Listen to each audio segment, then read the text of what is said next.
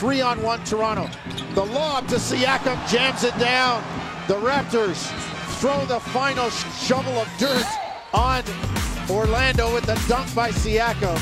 It's a final at the Amway Center. A fourth quarter surge by the Raptors leads them to a 117-104 victory. It's hard to guard us, hard to lock in, key in, especially if you want to key in on me and Cal. You know, we got guys out there that can make plays, you know, and you've seen it tonight. For the latest news in Raptorland, it's the Jurassic Pod with Josh Lewenberg and Gareth Wheeler. This is Jurassic Pod, the TSN Toronto Raptors podcast. Hope you've all enjoyed the week. We're now in March. After a great month of February, Gareth Wheeler, Josh Lewenberg with you. I know you're a big March guy, Josh. February was nice, but bring on March. I'm a big anything but December, January, and February guy. Okay. Like now we're into, but it's funny actually because we're into March. We had some summertime weather in Toronto the last couple days, and now it's supposed to snow again. So I guess winter. What's up with that? Winter is back. It's a different season out there every single day, but generally March means that we're getting over the hump. I can see the light at the end of the tunnel now. It's going to get warmer eventually. I have the shorts ready. I have them ready just any day now. Rock the shorts this weekend when it's snowing outside, then we'll talk. Every once in a while, I'll see somebody out on the street that's dressed completely inappropriately, wearing shorts or a tank top or whatever in this weather, and I think, what is wrong with this person? I don't put on flip-flops until, literally the ground is dry. Because, the end of winter ground, it's still wet, it's still damp. I can't deal with any of that, and I will never be that guy that dresses too down too early. That's just not my flavor. See, I'm having, flashbacks recently what happened? These are positive these are positive flashbacks. So you're in school, high school, you're going up, and it's that first day that's remotely nice out. And everyone loses their mind. It loses their mind. And it's not even nice out. It'll be 7 degrees, but just comparatively to what it's been. So you come home from school, you put on the shorts, you go out, you play basketball, you're whatever, biking, whatever it is that you do. There's still snow on the grass a little bit. See, that's gross. I don't go there. And then you can't do it. And then you get sick 3 days later because you're insane and shouldn't have been out there in shorts to begin with, but that's the beauty of the season. Spring is in the air. Right. On this podcast, by the way, March is the best basketball month. With March Madness, you're rounding out the end of the season. Just big fan of this month, and I think it's going to be a big month for the Toronto Raptors as well. NBA players hate it because this is they're in no man's land. All-Star break is over. You're still too far away from the playoffs to really kind of see them. Okay, let's go here now because this is where this want is the to dog see days teams. of the season. See, but this is where some teams make a run and show true intent towards playoff positioning. And this year we got some good races going on in the Eastern Conference and the Western Conference. And even if it's not about who's in, who's out, it's who's going to play where and who's going to finish where. I'm looking at a league this year that's entirely competitive, Josh, for a league that everyone heading into the season said it's Warriors and Cavs. No and parity. That's it. It's predictable. It's garbage. A stat came out. This is the first time in NBA history that first place to second place in both the Eastern and Western conferences starting the month of March were separated by just half a game. Crazy. The Raptors leading the Celtics by half a game, and the Rockets leading the Golden State Warriors by half a game. And then, there's a little bit of a gap between the next tier of teams, but it's completely congested in both conferences. See, I would have believed that in the East. I obviously, like everyone else, thought the Cavaliers would be the best team in the Eastern Conference at some point in the season, if not in the playoffs, back before the season started. But I figured it would be a tight race in the East, at least during the season when the Cavaliers, as we know, tend to sort of go through the motions. I figured Toronto, Boston would be right there. But in the Western, you need to prove it. But in the Western Conference, I would have told you were crazy. I would have figured by now the Warriors have a comfortable lead, even if they do sort of go through the motions like the Cavs do a little bit. I figured they're just that much better than the Rockets and everyone else. So it's surprising, one, to see things so close in the West, and two, to see that the Warriors, as of Thursday afternoon, weren't even in first. No kidding. 5.5 games separate third place in the Western Conference to 10. T-Wolves, Spurs, Blazers, Pelicans with no Boogie Cousins. Wow. Thunder, Clippers are in 8th after they trade away Blake Griffin. Then you have Nuggets and Jazz. It's a player like Donovan Mitchell stepping. Like it just. Can we start to give Anthony Davis some love for MVP? Oh. Like given what the Pelicans are doing right now without Cousins? He's got to be getting it. And I've heard the argument saying, well, you can't look at Davis because LeBron each and every year is underappreciated. But what Anthony Davis is doing right now, like they beat the Spurs last night. This team just keeps on rolling on. It's Anthony Davis and who and what. To be honest with you, with all due respect to Drew Holiday and players like this is Anthony Davis's team. And right now, he's the best player in the NBA. And this sort of shows you how far he's come over the years, right? Because we've basically gone back in time, the Pelicans have, to what they were prior to trading for DeMarcus Cousins. It was Anthony Davis and who? And who, right? and they were okay, but they weren't a playoff team. They were sort of on the cusp right there. And then Anthony Davis, as you know, was injury prone and he would get hurt and they would fall out of it by this time every year.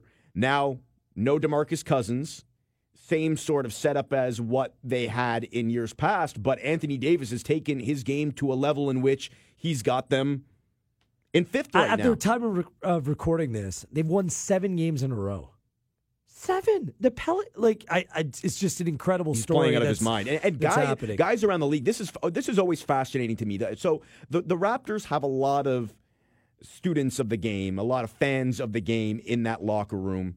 Lowry and DeRozan among them, as well as a lot of the younger players. And I'm always fascinated to see what they're talking about, what they're watching after games, because a lot of the time they'll be watching other NBA games on their cell phone after they play when we're in the locker room. And the other day, it was, how much did Anthony Davis end up scoring the other day? It was like 50-something. Yeah, 50-something. He had that massive stat line, and guys were watching that game. Everyone was talking about what Anthony Davis was doing. So, I mean, if he's not getting the credit that he deserves for MVP or for whatever around the NBA or around like the media, he's getting that from players, that's for sure. 53 points, 15 rebounds, 5 blocks. Crazy. Against the Phoenix Suns. But 53 points, 15 against and 5? Against the Jay Triano defense. Right. I might have been able to put up 13, 8, and 2. Who's kidding who? No, I cannot. And the 8 is rebounds or assists? Turnovers. The 8 is rebounds? Turnovers, Josh. Okay. Yes, yeah, yes. that I can believe. But this directly kind of relays right into the Raptors conversation. And over the course of the podcast, we'll reflect on the month of February. We'll look ahead to what the Raptors have going on, in what will be a busy month of March. But the big man in the game today. How many lazy basketball conversations start off with, well, the big man in the NBA is dead today? Well, it's not dead because Anthony Davis is on flames right now. And the Toronto Raptors and their front court, both in the starting 5 and on the bench, have been true difference makers for this team. It's not, the role of the big man has changed, but the big man is not dead. Yeah, it's changed, it's evolved, and players, big men, have had to change and evolve with it. That's why, I mean, and the game's better for it. Anthony Davis is young enough that obviously, and unique enough that his game has sort of been built around this new NBA.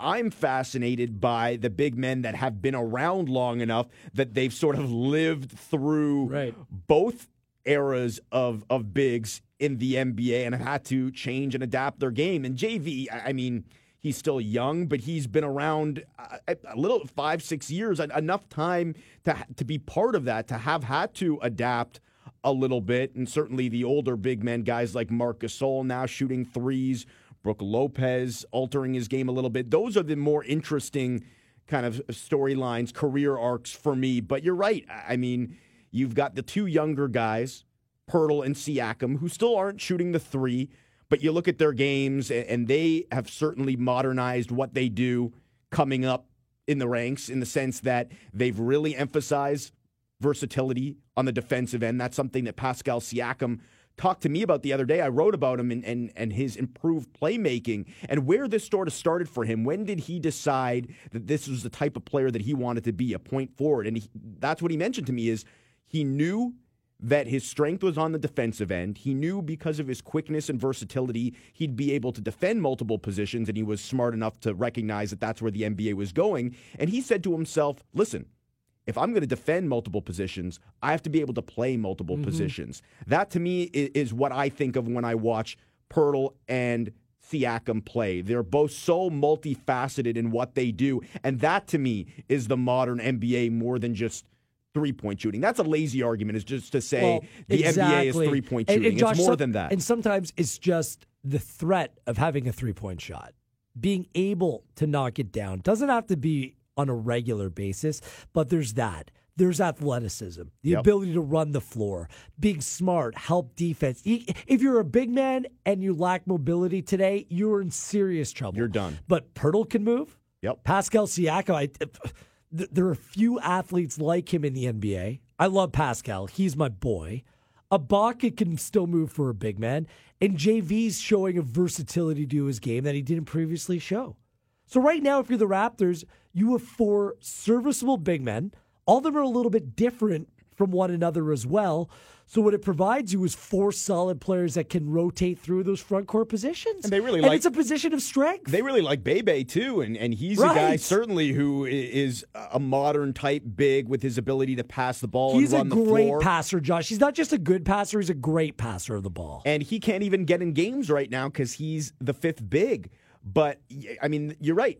Bebe's a great passer. Siakam has blossomed into a great passer.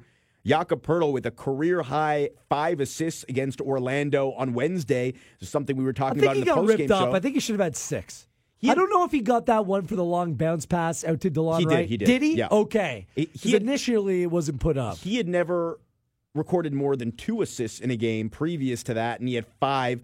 But that's sort of a part of his game that I think he's expanding, growing. JV, Ibaka, they're not known for their passing, but they've had their moments this year where clearly they're making a concerted effort, which is something that's a trickle down, right? DeRozan and Lowry moving the ball. All of a sudden, the bigs are moving the ball. Now everyone's moving the ball. How many assists did they have against Orlando? Like 30, 31? They had 20 in the first half. Crazy. I don't know what they ended up with. 33 assists against Orlando. They shot 76% from the floor in the first quarter. It was ridiculous to watch. And it's because the big men can pass and they can rotate through the offense. The way that Pascal Siakam not only is active defensively, but there was that one play late in the game where the team in the most recent win against Orlando rolling with the bench mob and Fred VanVleet has the ball. And all of a sudden, Pascal Siakam does like an overlap run around him, comes to his left-hand side, bounce pass through 2 defensive players, and Pascal outruns them and lays it in. It was just an incredibly athletic move, a great pass by Fred VanVleet, and represents everything the second unit's all about, Josh. They're that good. The talk of the league over the last few years has been the famed Warriors death lineup. Right now, the death lineup in the NBA is that Raptors second unit. They are quite literally number 1 in the NBA among 5-man units that have played at least 100 minutes together. Is that an arbitrary stat or one that matters? No, that matters. Okay. Because, I mean, if you haven't played 100 minutes together, you're probably not a unit that's used frequently enough to warrant being considered. Exactly. Yes, gotcha. So they are number 1 in net rating. That's how much you're outscoring other teams per 100 possessions. So it's not just offense, it's not just defense, it's both. And that's the number 1 unit in the NBA. And while they're not the Warriors, there's some overlap there in the sense that what made that Golden State death lineup so dangerous for all those years is you have 5 guys who could basically do everything. There wasn't a 1 point guard or 2 guard. Like every guy on the floor could handle the ball, could make plays, could pass, could score, could shoot, could run, could move, all of that stuff. They could switch on defense. The Raptors have a lot of that. Now, the one thing they're missing is the shooting aspect of it. Like the Warriors, they put 5 guys out there that could shoot the three. The Raptors still don't have that in that Poeltl. I mean, they can make those lineups. I'm talking specifically about their second unit there. Poeltl still doesn't shoot the ball. Pascal Siakam doesn't shoot the ball well. That's why it's all up to CJ. Wright isn't doing it consistently. Miles. That's and why Fred CJ VanVleet. is so important. Yep. And Fred, yeah, sure. But I just look at CJ as being the X factor and the guy that inevitably balances out that group. It's just that five-man unit has taken a very good Toronto Raptors team to make them championship contender. And after this 9-2 month for the Raptors, the one thing that stood out after Wednesday night's win in Orlando was Dwayne Casey. 3 times during a very short media availability post-game, he dropped the word championship. I want to get into that next. We'll reflect upon the week that was, 2 wins and a loss, but overall, an almost historic month of February for the Toronto Raptors. That's coming up next. This is Jurassic Pod, Wheels and Lewenberg with you. This is Jurassic Pod, Wheels and Lewenberg with you at Wheeler TSN at JLew1050. At the time of recording, the Raptors leading the way in the Eastern Conference with a record of 43-17. Josh, they lost their first game in the month of February in Washington, 122-119. Didn't like the way that game ended, some missed free throws. But after that, Josh, they go 9-1 in the rest of the month. And they came a fraction of a percentage point short of a historic month of February. They ended up outscoring opponents by a net rating of 15.27. The record for the widest margin of victory, average result in the month of February, was 15.33, set by the Phoenix Suns. The Raptors only needed one more point against the Orlando Magic to have that distinct honor all to themselves.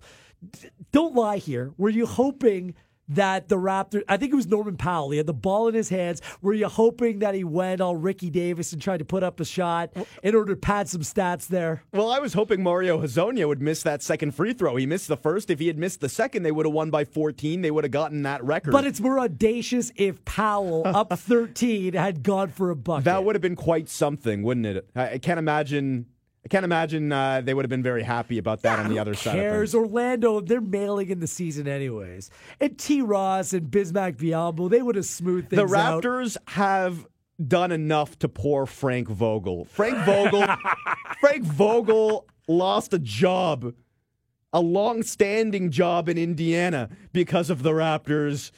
Let's not rub it in. See, I Don't like rub Frank. it in. He's kind of going Scott Evil. You know, Dr. Evil's kids, the Seth Green character. He's losing some in hair. Austin Powers at the end where he starts turning into Dr. Evil. I assume he lost most of that hair in Game 5 against the Raptors, right? In the fourth quarter. There was Evan Fournier's excuse. Because, man, they're both going down the same road. Maybe it's the air in Orlando. Who knows? It's not so magic. I don't know. Anyways, it was a great month for the Raptors. Just what impressed you the most about this 9-2 month, which equals a club record for wins in the month of February? As wild as that stat we just talked about is, the fact that they were just nearly had the best point differential in NBA history in the month of February. As wild as that is, the stat that blows my mind is the fact that they didn't need their starters in 7 of those games in the fourth quarter. That's crazy. Right? Like, not only did they have this outrageous month, but like you look at Kyle Lowry and DeMar DeRozan's minutes, and it's probably been years since they played less in a month just because they didn't have to play. They were spectators in the fourth quarter. DeMar DeRozan didn't even have a great month. He's coming off of a Player of the Month award in January. He didn't have a great month in February, and yet look at what his team did. Well, your boy Ryan Wolstadt of Post Media put it, that's out there. You should probably give you the assist. I just think that everything comes from you, Josh. But that Kyle Lowry averaged his fewest minutes since January of 2013 in the month of February. Yet he hit more three-pointers. Only 4 players hit more three-pointers than him in the month of February. He's playing well So right that now. means that he's productive. And when you're around the team, and you're around them all the time, do you get the sense that they're fresh? That this is a much different looking team, just in terms of where they are physically from this season to last season? I had a chance to interview Kyle Lowry just before the All-Star break. At that point, last year, going into the All-Star break, he was third in the NBA in total minutes. This year, going into the All-Star break, he was 45th in the NBA in total minutes. And I asked him, like, is that something you can feel? Do you feel that added rest? Do you notice a difference? And he told me that he can't remember a single time this year where he had trouble coming off of the plane, where he was thinking, like, I'm too sore to get up and get off this plane right now. Whereas, as you know, with Kyle Lowry and the way that he plays and how hard he goes, that was a frequent occurrence over the last few years where he's like, shoot, I can't get off of this plane right now. So for him, that's sort of like the measuring stick. He said he feels like a completely different player right now. He's fresh. He's feeling good mentally and physically. And I think that's huge because, as we know, Kyle Lowry doesn't have a great playoff resume. It's something that he's reminded of quite frequently, reading things that are written about him around the league. That's been the knock on him, right? But the caveat has always been he's never healthy. Right. He's been hurt going into the last 3 postseasons. 3 years ago, it was the back. Then it was the elbow bursitis. Last year, it was the wrist.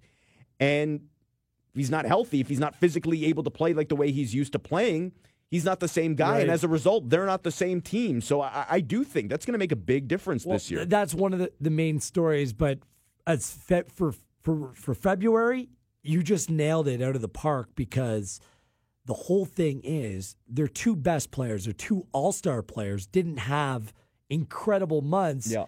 Yet they come away with decisive victories literally across the board. The 2 games they lost, both by 3 points. And they were in both games, and they could have gone on and won those games. Yep. That speaks volumes. That's 9 wins, 8 of them by 13 points or more, 6 of them by 20 points or more. And as I said, in 7 of those 9 wins, they didn't need their starters to play a single fourth quarter minute. Do you have a most impressive victory over the month? Here's a couple contenders. Was it Boston? Boston. Boston was the most. It was a statement because you're playing the Celtics. What else is even close? Well, they were great against the Trailblazers on the tail end of the back-to-back Yeah. after losing in Washington the night before. I mean, the way that you bounce back in this league for me is huge. And the way they won in Charlotte, the fact that the Hornets got off to a 10-0 lead, and the Raptors ran them out of the gym. Like, it wasn't even close the rest of the game, Josh. And this is a team you can make the argument, at the very least, I'm not buying it, but they're still in playoff contention.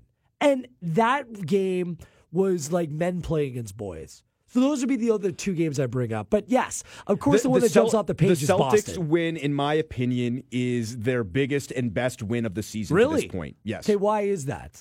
The Cavaliers win, I think, would come up for a lot of people as being, if not the best, then certainly a top 3. And I put it in my top 5. Yeah, but for sure. The caveat is, I mean, the Cavaliers were going through a real rough stretch at that point. They weren't the same team that they were last year when they swept the Raptors. LeBron was still there, buddy. LeBron was still playing. Absolutely, but that was just before they blew it up, deemed that team to be obviously not good enough to go forward with. They were a disaster on defense. They were just a disaster in general. And it didn't take much. It didn't take long to realize that was not a team that was playing their best basketball that night. They didn't get the Cavs' best game, best effort.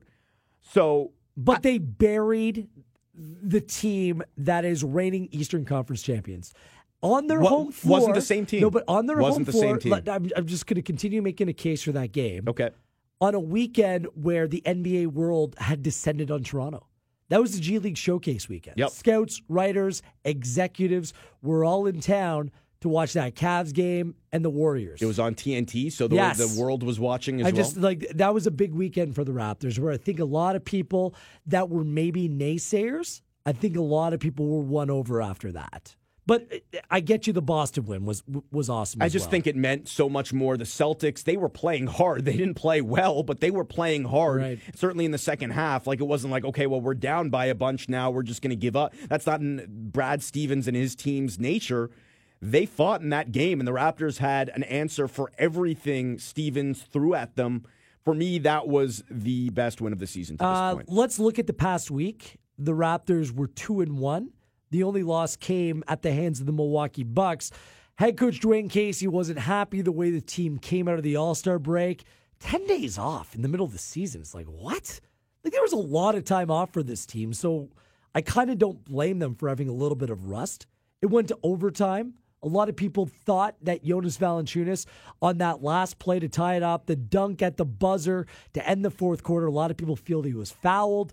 I think it was a good no call. Nonetheless, the NBA agrees that it was a good no call. Still, we've seen calls like that made before. Yep. It was exciting down the stretch, but they inevitably lost 122-119 in overtime. And that game was marked by DeMar DeRozan, instead of kicking the ball out for a three-point shot, which could have kept the Raptors alive, settled for a two-point shot. Is that your biggest takeaway from that game, or are you looking at something else in that loss to the Bucks? No, I mean, it's tough because after a game like that, and I specified this at the time, is like, you don't want to overlook how poorly the Raptors played in the first half and excuse that by blaming the loss on either the officials or on the last 30 seconds of regulation or the end of overtime. Like, they lost that game in the first half as much or more than they did in the last minute. The end of the second quarter was a mess. A mess. They deserve to lose that game. At the same time, what you are concerned about there is the trend, the late game trend, because it's not something we just saw in that instance. It's something that we've been seeing now for the last few months where, for whatever reason, the team finds itself in a close game against a good team in the last few minutes, and they don't execute. Now, in this situation, and they did at the end of the fourth quarter. I should clarify. Well, no, the last 30 seconds were a disaster. You had DeRozan taking what was a botch, kind of 2-for-1 that scenario. That was an overtime. No. It was the end, the last 30 seconds of regulation before JV had his miraculous dunk. DeMar took an ill-advised shot. Then they missed a defensive rebound, and right.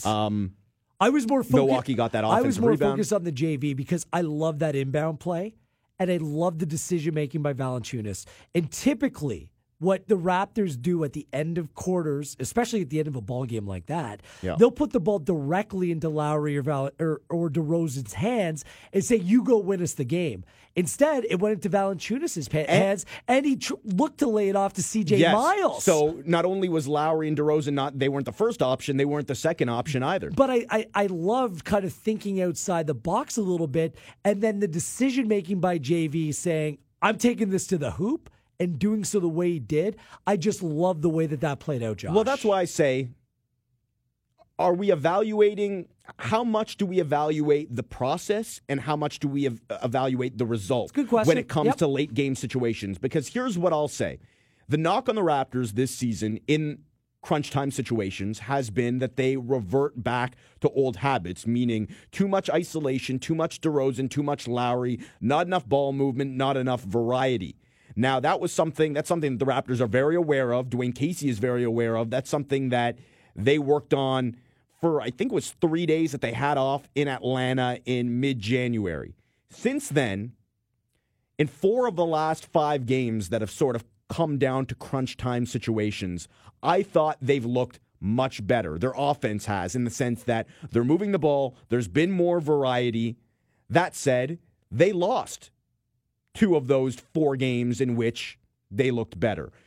And that just comes down to execution, right? You could do all the right things. You could be calling the right plays, but at the same time, the shot still has to go in, and you still have to execute, right? I mean, there 2 of those losses, those 2 losses that I just talked about, Washington. Exactly. Both came down to botched time score situations. You mentioned the DeRozan dunk and then the Lowry free throw that he made that he should have missed against Washington. So those are little details, right? It's about executing. So while the process has been better in that they're well-intentioned, they're trying to do the right things, they still have to make the shots. They still have to make smart decisions. The weirdest part about February is both losses, 122-119.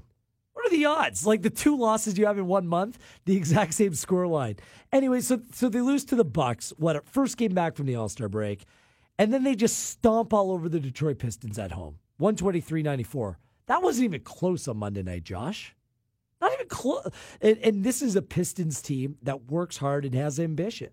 So they step all over the Pistons. They go down to They are terrible. Who, the Pistons? The Pistons. They are Seattle, bad. They just smoked the Bucks They last did, night. and I know that. But man, and I was saying this after the Pistons game. So when we did this podcast a week ago, it was Thursday on Friday, and we were handicapping the 6 teams that the Raptors could face in the first round, and neither of us had the Pistons as the most favorable matchup. We both had the Pacers. But after seeing Detroit the other night, if you could somehow face Detroit, shoot, like if the Pistons somehow squeeze into the playoffs, that's the team you want to see. Andre Drummond's a beast. He dominated Andre JV. Drummond is very good, and Blake Griffin will presumably get more comfortable in their system. At some point, they'll get Reggie Jackson back, but I don't care, huge. man. I don't care, man. That team, they don't have the depth, they don't have the heart, and I look at the way they play, and there's just something about that team right now. Like they're not. Okay, let's bury them. Josh is going to bury Stan Van Gundy and Blake Griffin. Good. No, Listen, okay, that is a tough thing to do, is working in an all-star player in the middle of the season, and then they're going to be getting their starting point guard back, and those two won't have played together for too many games going to the playoffs. The Raptors dealt with a similar thing last year without Ibaka and Lowry playing together much going to the playoffs. That's a challenge, man. So I'm correcting I'm changing my opinion from last week. Detroit is the team that I want to play more than anyone else at this point. Detroit basketball sucks. Josh, according to Josh Lewberg. Yes. Then Orlando happens. It was a win that didn't seem like a win, at least if you ask the coaching staff. Look, the Raptors and the Magic both shot 76% in the first quarter. It was just a 1-point lead for the Raps entering the fourth quarter. Some lackadaisical defensive play. Yet the Raptors pull it out courtesy of the bench mob yet again, 117-104. But after the game, it was about Casey saying that if this group is going to be a championship team, they can't come out and play like that. Kyle Lowry said it post-game, per individual, the effort wasn't good enough, Josh. Can I speak to a little NBA injustice right now? Sure, go ahead. News just coming down as we're recording this podcast. Thursday afternoon, early evening. The NBA's, the Eastern Conference's coach of the month. Mm-hmm. Not Dwayne Casey, but Scott Brooks of Washington. And this is a relevant relevant conversation going into a Raptors-Wizards game on Friday. No John Wall, I get it. The Wizards were 8-4, which is good, all things considered, especially without their starting point guard. They beat the Raptors, but the Raptors, as we've been talking about now for the last 20 minutes, this was nearly a historic month, not just for them, but for any team in the NBA. They were annihilating teams and doing so without the benefit necessarily of one player or two players going off and having an incredible award-winning month. Dwayne Casey did a fantastic job managing the rotation, managing his team, and managing expectations. As you said, Wheels, after each one of these games, it was... Okay, well, we won by 20, but here are the things I didn't like about this game. Here are the things we need to improve on. Who's the Western Conference Coach of the Month? If you look that up, because... Mike D'Antoni.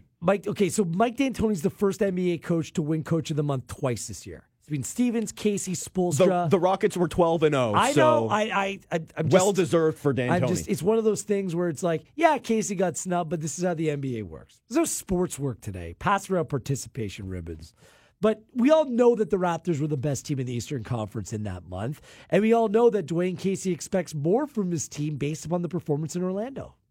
And I don't know if there's much more to say about that. The bench was incredible. Siakam, Jakob Poeltl, I mean, you wrote about Siakam, but the week that Jakob Poeltl has had, I mean, we're seeing a player round into form. I think this has been the best. I said this yesterday. I think this has been the best month of his young career to this point. Which is saying something as his game continues to grow before our eyes. Probably make that argument for Siakam as well. There was some bad news when it comes, whatever, for the Raptors coming out of Wednesday night. One player picked up a little bit of an injury. We'll discuss what that means, and we'll look at the road ahead next right here on Jurassic Pod. Wheeler and Lewinberg with you at Wheeler TSN, at JLew1050. This is Jurassic Pod, the Toronto Raptors TSN podcast. With the month of February wrapping up and the Raptors really coming out of it on a high, they did have a little bit of a setback with a guy who's been like Superman when it comes to his body this year, and OG Anunoby coming off that torn ACL, playing way earlier than any of us expected. Hasn't missed a game. Well, yet, and we'll see about Friday night. If you're listening to this after, you'll know the answer, but it doesn't look good for OG Anunoby. He left Wednesday night's game with a sprained ankle. He looked good in the game, too, had 7 points. His offensive game, didn't miss a shot, was being aggressive. This was kind of the game that he needed. So this doesn't necessarily come at the best time for OG to have this little bit of a setback. And without official word, I'm going to call it a little bit of a setup because he tried to run it off. This doesn't look like anything that's going to keep him out long-term, Josh. Yeah. But he could maybe miss a game. It sounds like he'll miss some time. And I'm going to go ahead and disagree with you in saying that maybe it does come at a good time for him. Now, okay. It was unfortunate, the actual game itself, because, as you mentioned, all of a sudden starting to play better than he had in weeks. Knocked down a 3, and that had been a bit of an issue for him. What I liked about the 3 that he hit, there was no hesitation. He caught it and let it fly. In the past, especially recently, we've really seen him hesitate, reluctant to let it fly, to shoot it. The pump fake, which normally takes him out of his rhythm. He was playing with confidence. There was a drive and dish in the first half that I really liked as well. So in that sense, the timing wasn't great, but we know that the Raptors have been cautious about their rookie over the last few weeks. His minutes have started to come down. They're using him less, especially at the end of the first half, which are normally his minutes. We've seen Norman Powell there. We've seen DeLon Wright occasionally there. Some of it is because he's dealt with some bumps and bruises recently, but most of it is because, listen, this is what people talk about when they say the rookie wall. These first-year players, they're not used to this toll on their body. This is more games than they've ever played in such a short amount of time.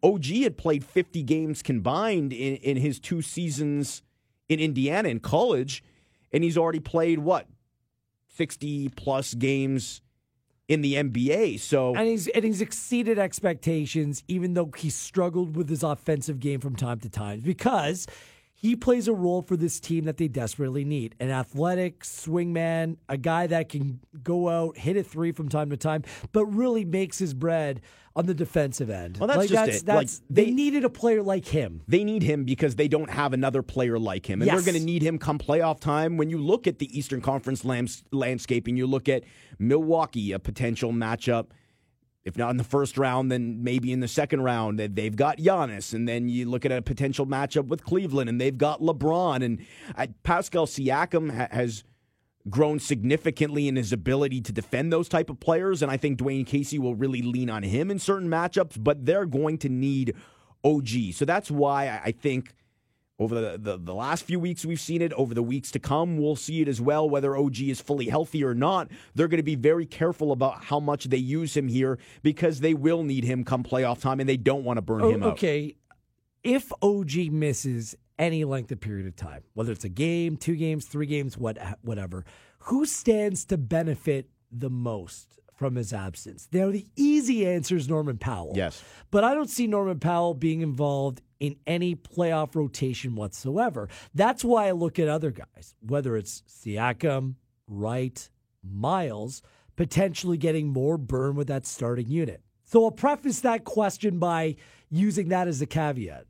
So who stands to benefit the most? If we're talking individually, like which person stands to benefit the most, it's Norman Powell in the sense that like he needs this. He needs this. But the Raptors do they need it from him? Well, you asked me who stands to benefit. I know. I'm just the player that stands to benefit is the guy who, I mean, it's been a struggle to even get on the floor, and when he has over the last couple games, he has not looked good. So he needs to prove himself right now. This is crucial. Maybe he doesn't figure into a playoff rotation. Maybe he does, because as we know, things are unpredictable. You don't know if guys are going to get hurt, or maybe there's a matchup issue, and at that point, maybe you do turn to Norman Powell, and I think Dwayne Casey, despite Norm's struggles this year, would be confident in doing so just based on his track record of stepping up in the playoffs before. But that's why I say Powell's got to earn some confidence here, get some confidence in himself. He's got to get out there, prove himself, show what he can do, because at some point, and Casey always talks about this, at some point he's going to be important to them. If not this year,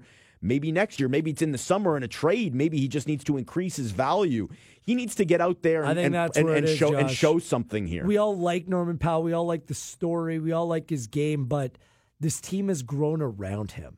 If that makes sense, like the Siakam story, the way that that's being written, man, oh man, I'm excited to see where that goes. Same thing with Van Vliet. Right when he stays healthy, looks at another level. Like the bench mob for the Raptors, they could really be like a starting unit on a playoff team.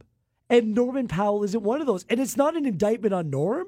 It's actually the rest of the group deserves a lot of praise. And that's what Casey said the other day, is that Norm is sort of a victim of circumstance right now. He's a victim of numbers. It happens, right? Yeah. On good teams, that happens. And I think he's been a disappointment this year in that sense. I think a lot of people expected him to break out. At the same time, maybe those expectations were a little bit unrealistic in the sense that we had never seen a full season from Norman Powell. We'd seen him step up in spurts, but it was always going to be a challenge, I think, and even he knew this, to come out and replicate what he did in small spurts, but for an entire season. He's still young. There were always going to be ups and downs. The problem is he hasn't really had the opportunity to play out those ups and downs, to learn through the mistakes and to overcome some of the adversity he's faced, because, as you mentioned, there's been so much depth on this team that all it takes is a few bad games and all of a sudden you're out, right? And that's just the reality. And I'm not making excuses for Norm, because, again, that's the reality on a great team, on a deep team. You've got to be able to be consistent. And if you're not, somebody else will be. There's always going to be someone that's pushing you for minutes. And in this case, Norm has sort of lost out in that regard. We just have about a minute left. 4-game week for the Raptors. At Wizards Friday night. At home against the Hornets on Sunday. At home against the Hawks on Tuesday. Then they go back-to-back. It's our next TSN 1050 broadcast in Detroit to take on the Pistons next Wednesday night. What's the record over the course of this week, Josh? 4-0, 3-1. Can't be any worse than 3-1 playing against these teams. I think they can sweep this stretch. I think they can, which would lead into a marquee matchup Friday, March 9th. You can hear it right here on TSN 1050 as they host the Houston Rockets. I'm gonna play what a matchup that would be. I'm gonna play it safe and say they go 3-1. Where's the L? This is going to be funny because I was just talking about how terrible Detroit is. Tail end of the back-to-back. Yeah, and you're on the road, you're in Detroit. I think that might be the loss. After saying how terrible they are. I think you need to get tomorrow's game is going to be tough. Friday's game is going to be tough against Washington, but I think that's a game you really need to get that game after dropping 2 already to that team without John Wall. I think it's going to be a big Norman Powell game. If OG doesn't play, it's going to be a big matchup with Norm and Bradley Beal. I think Norm steps up. I think they win that game. It's going to be tough to lose the game to Atlanta. Even Charlotte, I think, is an easier game. And then, I don't know, maybe Detroit. Well, I was going to say maybe it's Atlanta because we all know there is absolutely no tanking in the NBA. Listen, I was joking. Well, yes, there's that. Mark Cuban might disagree with you. Listen, maybe the Raptors should throw these games against Detroit. You want to face them in the playoffs. You want Detroit to win at this point. We've already been through this. Finish first place, let the Celtics Cavs go 2-3, and worry about everything else later. We got to worry about the time because we got a jet. Nice job, Josh. As per usual, Josh is getting in his comfort zone. I can feel it, Josh. It's like you've had that 2-hour massage. You're making Jurassic Pod your own. You're dominating this, buddy. Look at no comment. Okay, I take that completely back. You know how much I hate your compliments. Thanks, pal. He is Josh Lewenberg at JLew1050. I am Gareth Wheeler, and this has been episode 4 of Jurassic Pod.